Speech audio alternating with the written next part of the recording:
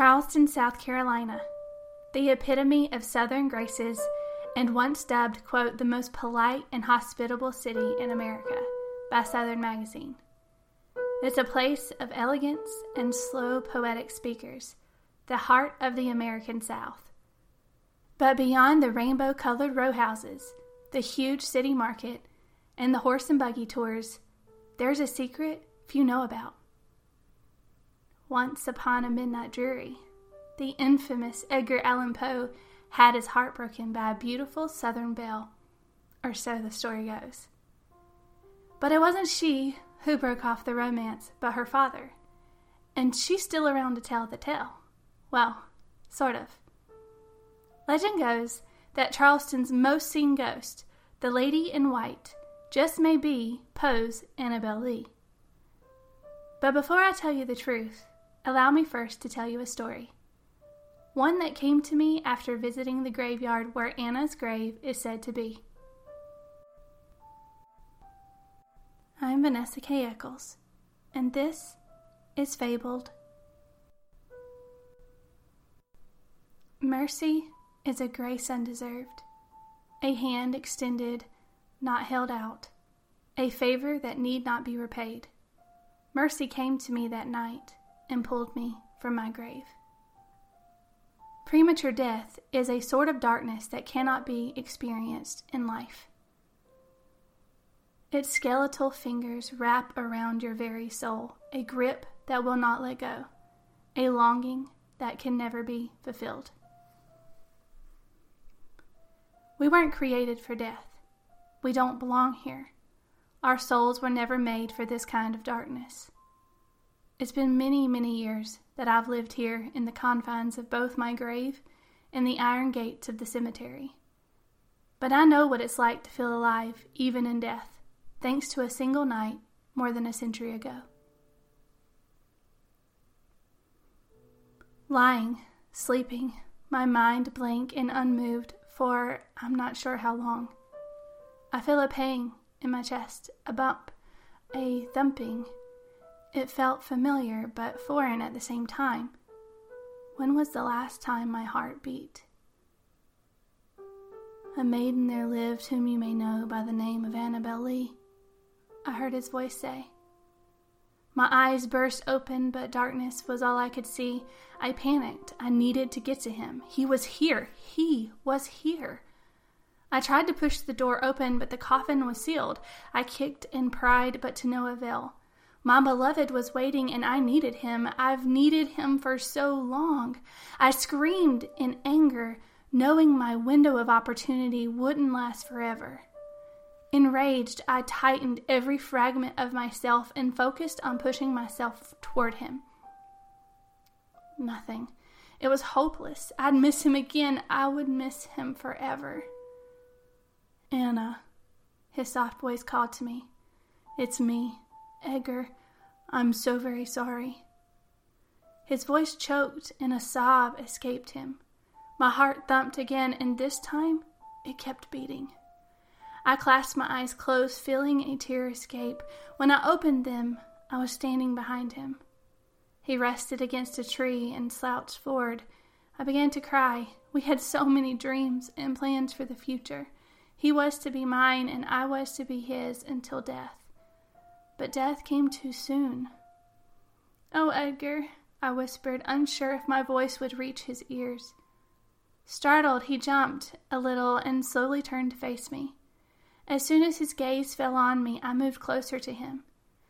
Instead of him cowering in fear like I expected, he ran to me, wrapped his arms around my waist like he'd done so many times when I was alive. The softness of his touch and his warmth made me crumble. I fell to my knees, pulling him with me. He held me there for several minutes before he finally spoke. I knew I'd see you again. I knew he couldn't keep me from you. Keep me from you? I asked, not knowing what he'd meant. Your father never wanted me to find your grave, told me I'd never get to mourn you properly. But what he didn't know, he said, pulling back and staring into my eyes, his face looking tired and more weathered than the last time I'd seen him, was that you'd find me. Always, my love. I rested my arms around his neck and ran my fingers through his dark locks like I'd done before. He hovered closer. I knew that look, that preemptive glance before he'd take me away to some fairy tale where only the two of us existed. His lips quivered this time, though, and he appeared to be afraid, which made me nervous, too. "It's just me," I said softly, cupping his face, thick with stubble, into my hands. A tear dropped from his lid and rounded his cheek. "I'm so sorry," he said again. "You have nothing to be sorry about. You made life worth living," I told him, kissing away the tears, the warmth of his living body radiating through me. Until then, I hadn't realized how cold I'd been. "I should have never left you. I could have fought harder, left the army if it came to that. I just thought I'd have more time to make myself respectable enough." He stopped, glanced down, and shook his head. "Worthy enough to marry you." "Listen to me," I said, lifting his eyes to mine again. "You were always worthy. You will always be my only love. For all my life, you are my memory. Our love is our legacy. It existed. It burned. It lived like no other." Both crying now, he pulled me to him, and instead of me resting my head on his shoulder, he rested his on mine. I'd never seen him so broken, so vulnerable. He'd always been the strong one, the confident one. Clouds swirled in the night sky, and I began to feel a pulling in my stomach, like I was being forced to move. I fought it like my life depended on me staying there with him, because I knew it did. I didn't want to let him go, not again, not now, not ever. "Will you marry me?" he whispered. My heart skipped, and the sensation of excitement and thrill rushed through me. I'd forgotten what it was like to feel something. "Yes," I nodded and allowed my swollen heart to burst with emotion. I cried and laughed and squeezed his arm. I couldn't let go. No, I really, really couldn't. His mouth found mine and our lips met. Everything, the sweet memories of us, the way the sea felt on our skin when we first swam together, the way my body burned when he kissed me, the way he smiled, which was so rare, when I first told him I loved him. Everything, our entire story, flashed before me. His hand rested on my heart. And that's where I left it, all those years ago. My heart in his hands. I've never seen my love again. But his words have found a way to make it back to me even after his own death. Night after night, a man brings people here and recites our story. And I feel my heart beat again. It's not for long, but it still happens. And even after all these many, many years, my beloved still finds me. And I'll never stop searching for him. Now here's what really happened. My husband and I walked the overgrown cemetery with our guide and a small group of people one dark night this past August. The air was thick with humidity and more than a little fear. You see, the Unitarian Church in Charleston is the second oldest church in the city, built in 1772. Old church equals old graves. And one other thing. Because of their beliefs, Unitarians do not upkeep their cemetery grounds. So among the darkness, overgrown trees, creeping vines, and tall grass surrounding us, our guide whispered tales of the most popular ghost in Charleston. And to add even more of a creep factor to the scene, he said she was last seen only a few days ago. You have to understand, I'm no newbie to ghost tours. In fact, I've done so many I've lost count. But this one was different. Our guide spoke with such confidence that we'd actually see something. I mean, it started to make me worry a little. I'm one of those people who love a good ghost story, but I never want to see anything. I'm in it for the thrill, not the reality. So from the moment we stepped foot into the cemetery, I was ready to bolt. But we couldn't, you see. We were fenced in, a tall gate separating us from the city, the dark keeping us huddled together closely trusting our God to help us maneuver around the resting souls beneath us. The church only allows one ghost tour into its cemetery at night. And that night, it was us. My heart thumped in my ears, and I had a hard time concentrating. The guide went on to tell us of 3 possibilities of who the ghost may be. But it wasn't until he began telling us the story of a young soldier who fell in love with a woman named Anna Revenel that things really started to shift. The two fell madly in love and saw each other every chance they got. But Anna's father didn't think the soldier was good enough for his well-bred daughter. No, he wouldn't have any part of it. In fact, he forbade it. But the two continued seeing each other in secret at the cemetery. And when her father found out, he arranged for the soldier to be transferred out of Fort Moultrie to a fort near Baltimore. While the soldier was away, Anna became depressed and then fell ill.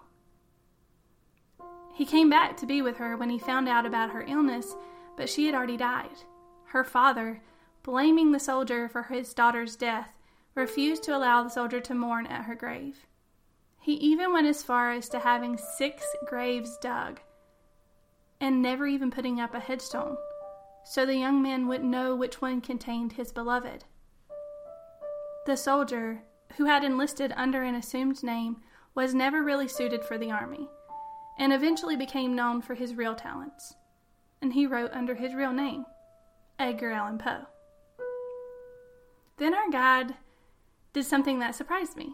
He began reciting the Annabel Lee poem, and all of us froze.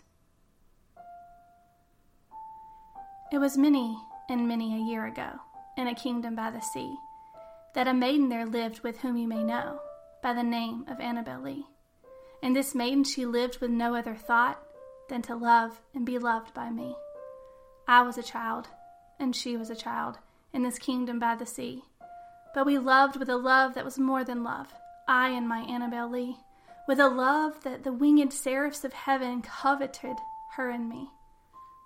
And this was the reason that long ago in this kingdom by the sea, a wind blew out of a cloud, chilling my beautiful Annabel Lee, so that her high-born kinsmen came and bore her away from me to shut her up in a sepulchre in this kingdom by the sea. The angels, not half so happy in heaven, went envying her and me. Yes, that was the reason, as all men know in this kingdom by the sea, that the wind came out of a cloud by night, chilling and killing my Annabel Lee.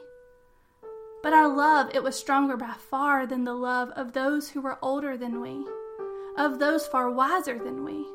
And neither the angels in heaven above nor the demons down under the sea can ever dissever my soul from the soul of the beautiful Annabel Lee. For the moon never beams without bringing me dreams of the beautiful Annabel Lee. And the stars never rise but I feel the bright eyes of the beautiful Annabel Lee. And so all the night tide I lie down by the side of my darling, my life and my bride, in the sepulchre there by the sea, in her tomb by the sounding sea. As he spoke these words, we saw movement in the pitch-black cemetery. A white, foggy image emerged. At first, I thought I was seeing things, wondering if my imagination was playing tricks on me. But then I saw the people next to me pointing and whispering, clinging closer to each other. And my husband leaned in and asked, "Do you see that?" Goosebumps, y'all. I'm not even kidding. My breath caught as the figure swayed to the rhythm of our guide quoting the poem from memory. I couldn't believe my eyes, and even as I'm saying it right now, I still wonder if it's real. Like, how could it be? It was such a strange occurrence that my mind has mentally cataloged it as can't be true. Afterward, our guide escorted us out of the cemetery, but many of us stopped to photograph where we believed we saw her, the lady in white, remembering her lost love. I have an iPhone, and it took a live photo, and for those of you who don't know what that is, it's a photo that records movement while you're taking the picture.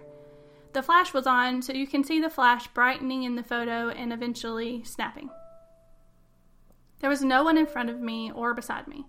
My husband was behind me, and the picture looks pretty usual. I mean, there's Spanish moss hanging in a tree, a gravestone, darkness, but the live shot caught something else, a dark figure. The body black, but the head almost like phases out. It's really strange. I saw it on my phone as I took it and nearly ran out of the cemetery, not wanting to stay there another minute. I'll post the live photo on our social media so you can be the judge. I don't know what or who it is, or even if it's an anomaly at all, but I will tell you this. The feeling of sadness and terror were definitely present that night in the cemetery. I've always had a strong sense of discernment and am an empath.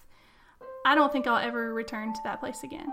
Not just because I feel like I saw something, but because my heart breaks at the thought that this story could be real. I mean, there really is sadness there. Most of us know Poe's life was riddled with turmoil and death. He survived the death of his mother, his foster mother, and his wife. The common theme of the death of women in his works likely points to these losses. Annabel Lee was the last poem written by Poe and was published after his death in 1849. Critics have often pondered who Annabel Lee was, the most believed candidate being his wife, who died 2 years prior. But the poem says that she was a maiden, and therefore unmarried. Some believe he was speaking of a childhood sweetheart named Sarah. But then there's our Annabel Lee story. We know historically that Poe was stationed in Charleston in 1827. But perhaps the story served as Poe's longing for love and how it felt so lost for him, losing all the women he ever cared for. He once stated, quote, "The death, then, of a beautiful woman is unquestionably the most poetical topic in the world." Maybe this is the romantic coming out in me, but what if he'd been carrying that secret love in his heart all those years, and sensing his own near death, decided it was a tale that needed to be told? If Anna of Charleston was really who the poem was about, I can't help but wonder what other strange and sad events Poe must have lived through. Was he not only a man of deep thought, macabre works, but also a man of secrets and brokenness? If you ever have the pleasure of visiting Charleston, I hope you'll take a little ghost tour in the Unitarian Cemetery. Whoever Annabel Lee is, she's not lost in some unknown grave anymore. Poe made certain she'd live on, their love forever immortalized by his words.